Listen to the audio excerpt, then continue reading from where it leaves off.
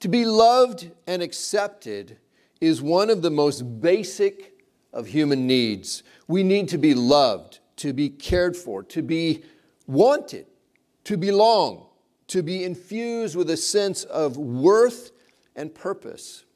And we're going to meet a person today who has been shut out from the rest of human society through no fault of his own. He has lived a lonely, loveless life, avoided and even hated by others, and without any hope of that ever changing for him. That is, until he meets Jesus Christ, who profoundly changes his life. As a recap of our study of the Gospel of Matthew up to this point, Matthew began his account of the life and ministry of Jesus Christ way back in Matthew chapter 1 by presenting us with the family tree of Jesus, in which we learn that Jesus is the Messiah for all of us. No matter who we are, no matter where we come from, no matter what we have done, he has come to save us all. Matthew then tells us about the birth and the early childhood of Jesus. And then the ministry of John the Baptist, whose mission was to prepare people for the coming of Jesus. And then the tempting and testing of Jesus in the desert wilderness by Satan. Then the early days of Jesus' public ministry, including the calling of his very first disciples to follow him. And then after all of that, Matthew gives us a summary of the ministry of Jesus at the end of Matthew chapter 4. He says this: Jesus went throughout Galilee, teaching in their synagogues, proclaiming the good news of the kingdom, and healing every disease and sickness among the people. In this summary, Matthew first mentions the teaching of Jesus, and then the many miracles of healing and other acts of mercy and kindness that Jesus was doing. Matthew then presents an extended teaching of Jesus, which has come to be called the Sermon on the Mount. Matthew introduces that teaching section this way in Matthew 5:1. He says, "Now when Jesus saw the crowds, he went up on a mountainside and sat down. His disciples came to him, and he began to teach them." And then follows the Sermon on the Mount. Jesus' teaching continues to the end of Matthew chapter 7. And then the first verse of Matthew 8 says this: "When Jesus came down from the mountainside, large crowds followed him." So, Jesus went up on a mountainside to begin his teaching of the Sermon on the Mount. And now Jesus has come down the mountainside where large crowds of people are gathering around him. This marks the beginning of the next major part of Matthew's account of the life and ministry of Jesus. And that's what we are entering into today. After giving us an extended section of Jesus' teaching, Matthew is now going to give us examples, many examples, of Jesus healing every disease and sickness among the people, as he said. So flip over to Matthew chapter 8, and we'll begin looking at this first story. It says, when Jesus came down from the mountainside, large crowds followed him. And in verse 2 it says, "A man with leprosy came and knelt before him and said, 'Lord, if you are willing, you can make me clean.'" Leprosy is a term used in the Bible to refer to several different kinds of diseases affecting the skin. But the most common of these diseases, and the most feared, is known today as Hansen's disease, which is named after the man who discovered the bacteria that causes it. Leprosy was one of the most dreaded and feared diseases in the ancient world, not just because of the awful pain and disfigurement that the person experienced, but also because of the incredible social stigma attached to it and the psychological trauma that a person suffered from that social stigma. Leprosy was considered a life sentence if you contracted the disease. There was no known cure for it at that time. The cause and cure of leprosy wouldn't even be discovered really until the 1870s. The disease in its more advanced form includes severe aching in the person's joints and limbs, numbness of their extremities tease, the skin of the person discolored in patches, nodules and bumpy masses would develop on the skin, both on the outside and on the inside, in the nasal passages and in the throat. It could become difficult for a person to even breathe and eat because of these nodules that would develop inside of their throat and in their nasal passages. The skin was often covered with ulcers, like boils, which became badly infected. The loss of fingers and toes could happen. The disfigurement of the face with the loss of the cartilage inside of your nose that would deteriorate and be destroyed. And even blindness could take place in a person. It was a terrible, horrible disease. The physical appearance and the disfigurement of a person with leprosy could be very disturbing and repulsive for the person who would encounter them. As mentioned a moment ago, the suffering of a person with leprosy that they endured was not only this physical part of the disease, but the psychological and emotional suffering too. People with leprosy were social outcasts of the most extreme kind in the ancient world. There is really nothing in our culture that compares with what these people went through. You may have heard of leper colonies, which were these remote places where people with leprosy would have to live separated off from the rest of the society. The law of Moses required a person with leprosy to live outside of the camp or the town, away from other people. They were required to wear torn clothes, keep their hair unkempt, cover the lower part of their face, and they had to cry out, "Unclean, unclean," whenever they were anywhere that other people might be, as a warning for them. This person would remain unclean until the disease was cured, which usually meant their entire life, since there was no cure for leprosy.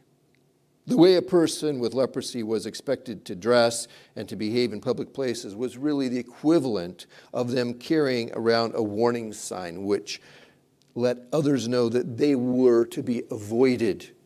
Stay away from me. Don't come into contact with me. Now, leprosy can be contagious under the right conditions with prolonged close contact. A popular belief at the time held that leprosy was highly contagious.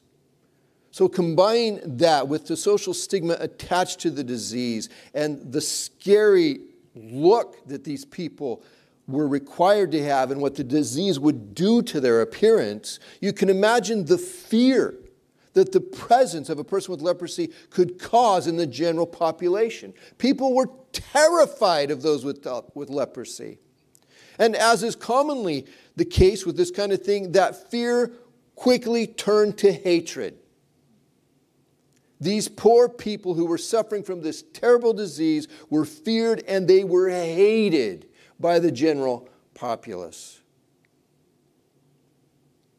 In Luke's account of this story, this man here is described as full of leprosy or covered with leprosy, which implies that he was suffering from a severe case of the disease. Instead of keeping his distance from Jesus as the law of Moses required and as social expectations demanded, this man, he comes up to Jesus, he prostrates himself before him, and he begs Jesus to heal him. This is a very dangerous thing for this man to do. He's breaking some of the most emotionally charged social taboos in existence at the time. How would Jesus respond to him? What would the people around Jesus do? Well, it shows the desperation of this man. Have you ever been so desperate for a solution to your problem that you were willing to risk your life to get it? That's the kind of desperation that this man has. He's willing to go to any lengths to be cured. It didn't matter to him at this point if this crowd stoned him to death for exposing them to this disease. He had to try to get to Jesus.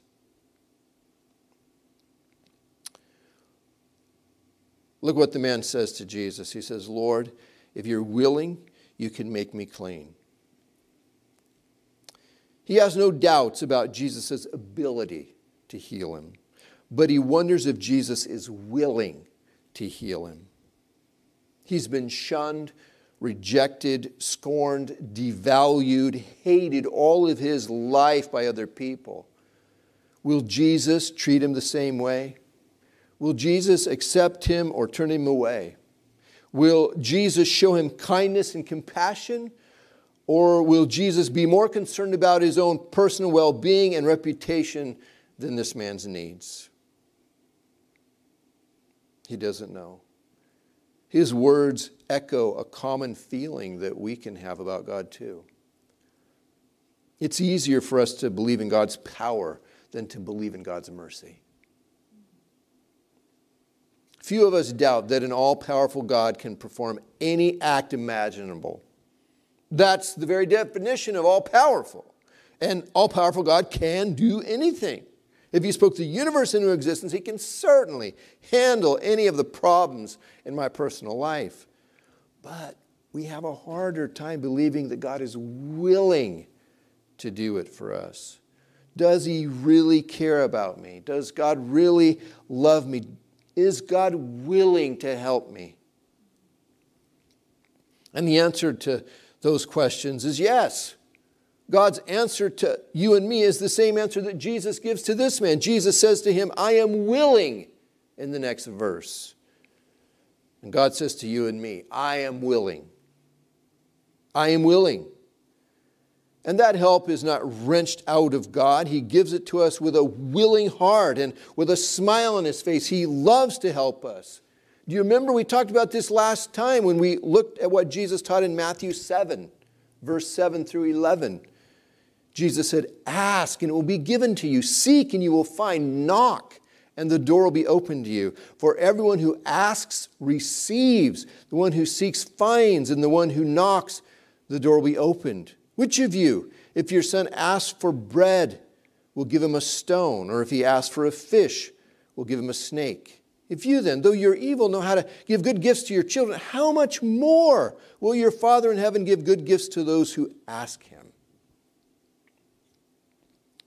The Lord doesn't always answer our requests the way we think he should, though. We talked a little bit about this last time, but we'll talk about it again today, too. Why? Why doesn't he always answer us exactly the way we want him to? Well, he sees what we don't. He's able to look way down the road and see the future. He has a higher good in mind for us than we do. He knows what we really need. He knows what can destroy us and what is safe for us to have and not have. He has the wisdom and the foresight to deny us short-term gratification for the sake of future glorification. Maybe I should say that again.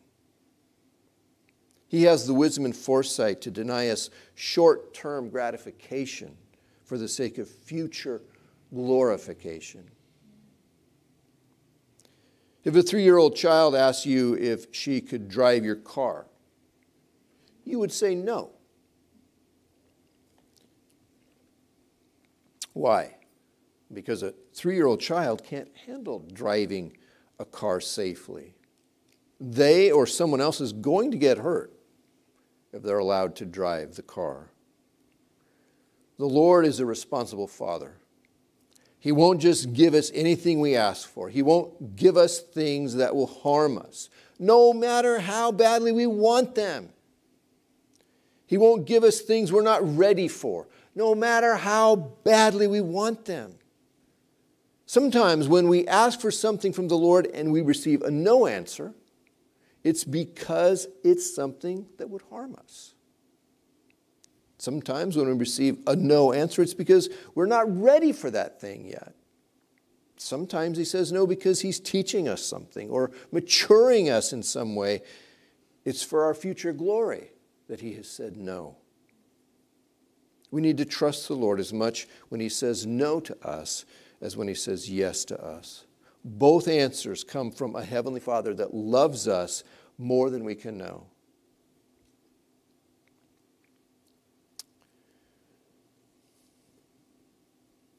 Verse 3 says, Jesus reached out his hand and touched the man. I am willing, he said, be clean. Immediately he was cleansed of his leprosy. Now Jesus, he didn't have to touch this man to heal him. He could have merely spoken the word and healed him. In the very next story that we will be looking at in Matthew 8, verse 5 through 13, Jesus heals a person without ever even seeing them. He doesn't even see this person, and he heals them. Obviously, touching this man was not required for Jesus to heal him. No one would be so reckless as to touch a person with leprosy in those days for a couple of reasons. First, the people were afraid of contracting the disease themselves if they touched someone with leprosy. And second, the Jewish religious law said that anyone who touched another person who was ceremonially unclean, like a person with leprosy, would also become ceremonially unclean themselves, which would prevent them from participating in most of Jewish social and religious life.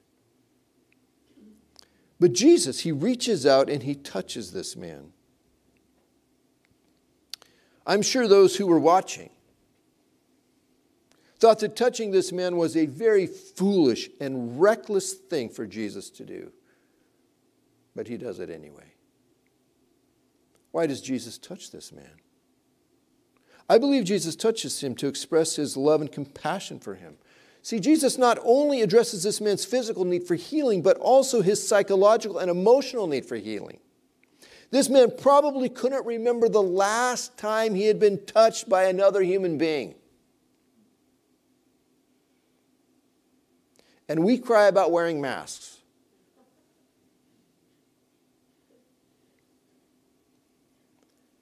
But Jesus touches him. He lays his hands on him and he says, I am willing. Be clean.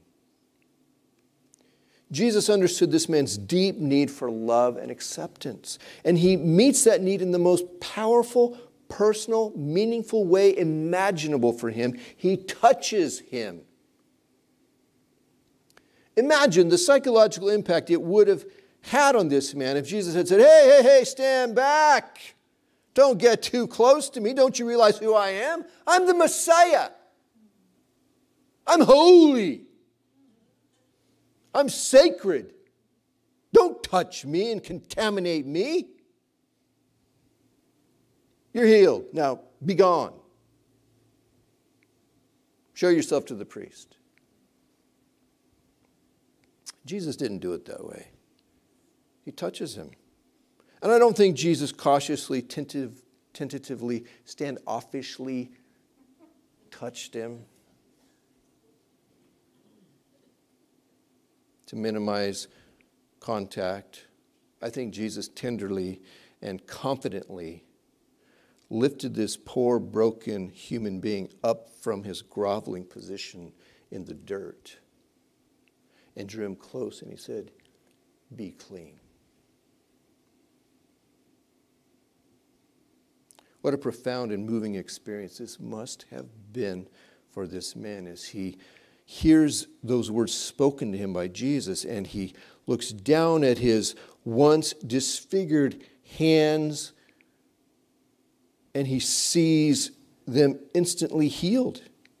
He reaches up and touches his face and he feels smooth, healthy new skin where there had been these bumpy masses and ulcerous sores.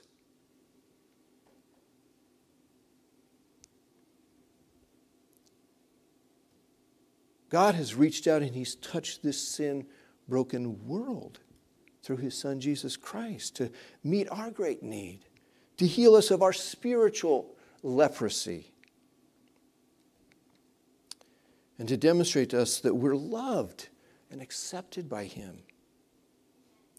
God could have taken a standoffish approach with us, but he didn't.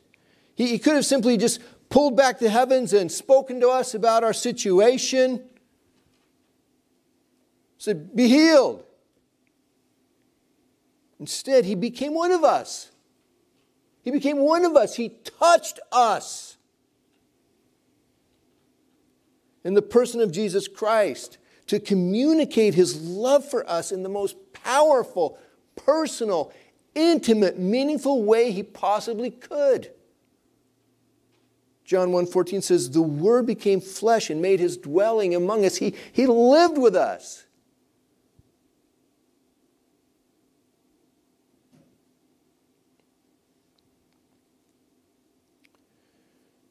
Verse 4 says, then Jesus said to him, see that you don't tell anyone, but go show yourself to the priest and offer the gift Moses commanded as a testimony to them.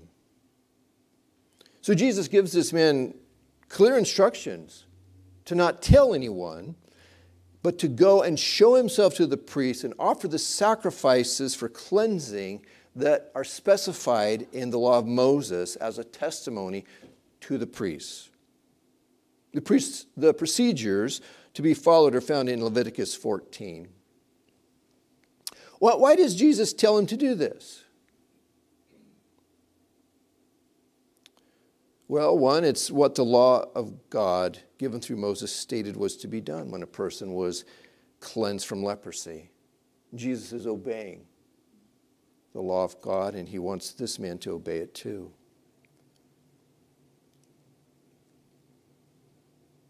If he goes this way, then the priest can declare this man officially clean, which will allow him to formally re-enter society. Jesus wants this man's healing to be a testimony, it says, a witness, a proof to the priests of the reality of the healing power of Jesus as Messiah. This would be an official acknowledgement of the miraculous healing that has taken place.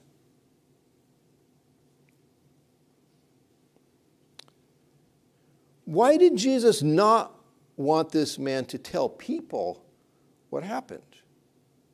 He could tell afterwards, but he was to go to the priest first, do what he told him to do, the way Jesus told him to do it.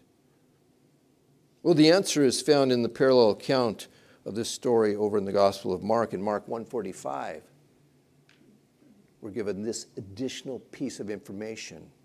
Right after Jesus told him, don't tell anyone, but go to the priests. It says in Mark 1:45, instead, he went out and began to talk freely, spreading the news. As a result, Jesus could no longer enter a town openly, but stayed outside in lonely places, yet the people still came to him from everywhere. He caused trouble for Jesus' ministry, didn't he? See, unwanted popularity could be dangerous and a distraction away from Jesus' real ministry here. People would see, and they did see Jesus merely as a miracle worker, relieving physical suffering, but missing his teaching and the greater mission he had as Messiah, coming to rescue us from our spiritual suffering and lostness. People would see Jesus and did see Jesus as a political Messiah who had come to liberate them from their Roman oppressors. Again, missing his true mission as Messiah, coming to liberate us from our spiritual bondage and lostness.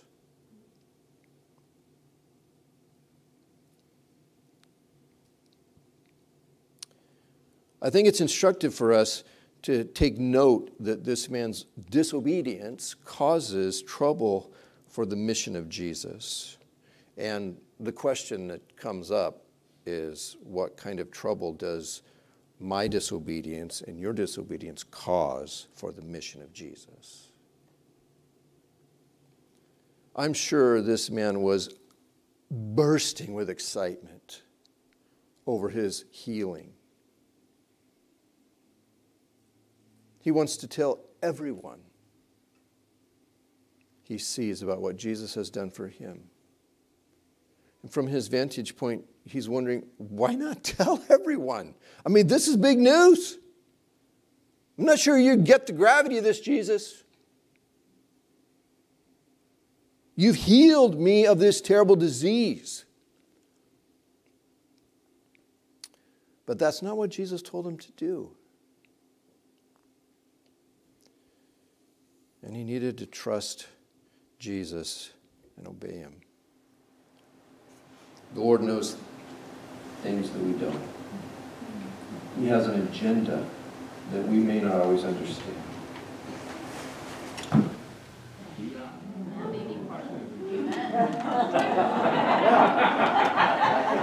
I can still talk.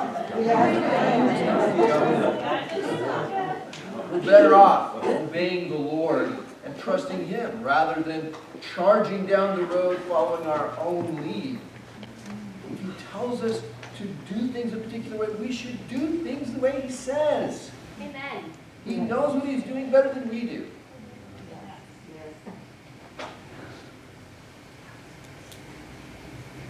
In closing, fortunately, I don't need to read this. The paper Bible.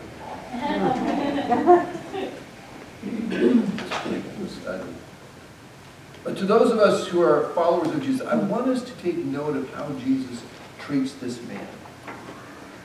This man was shunned by society.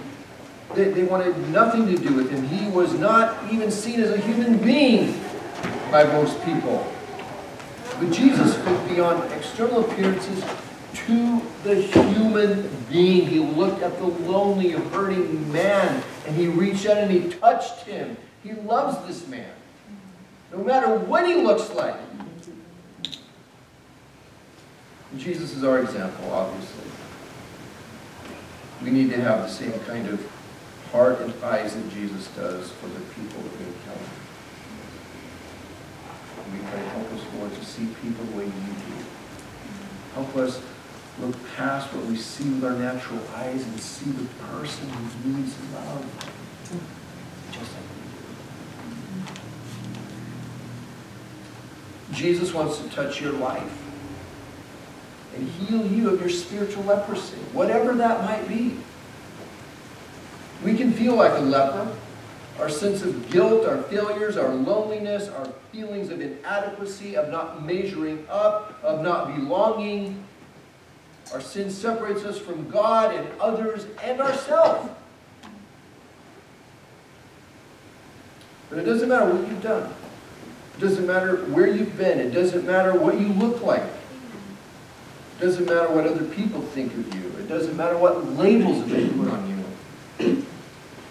If you'll come to him, like this man did, and ask Jesus to touch you, he will. He's willing and he wants to touch your life. He loves you and he cares about you. Jesus wants to lift you up out of the dirt and say, I'm willing. Be clean. Be whole. Be mine. Amen. Amen. Let's close in prayer.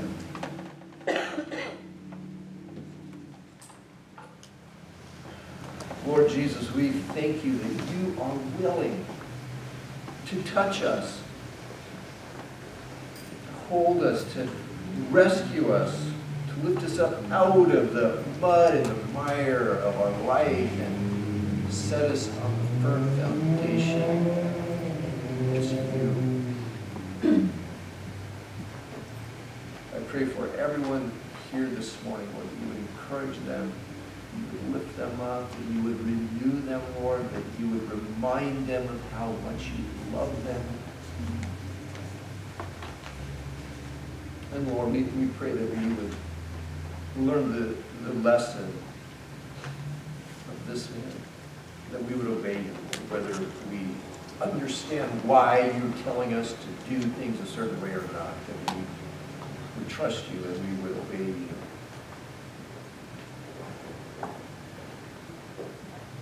Bless your people in Jesus' name.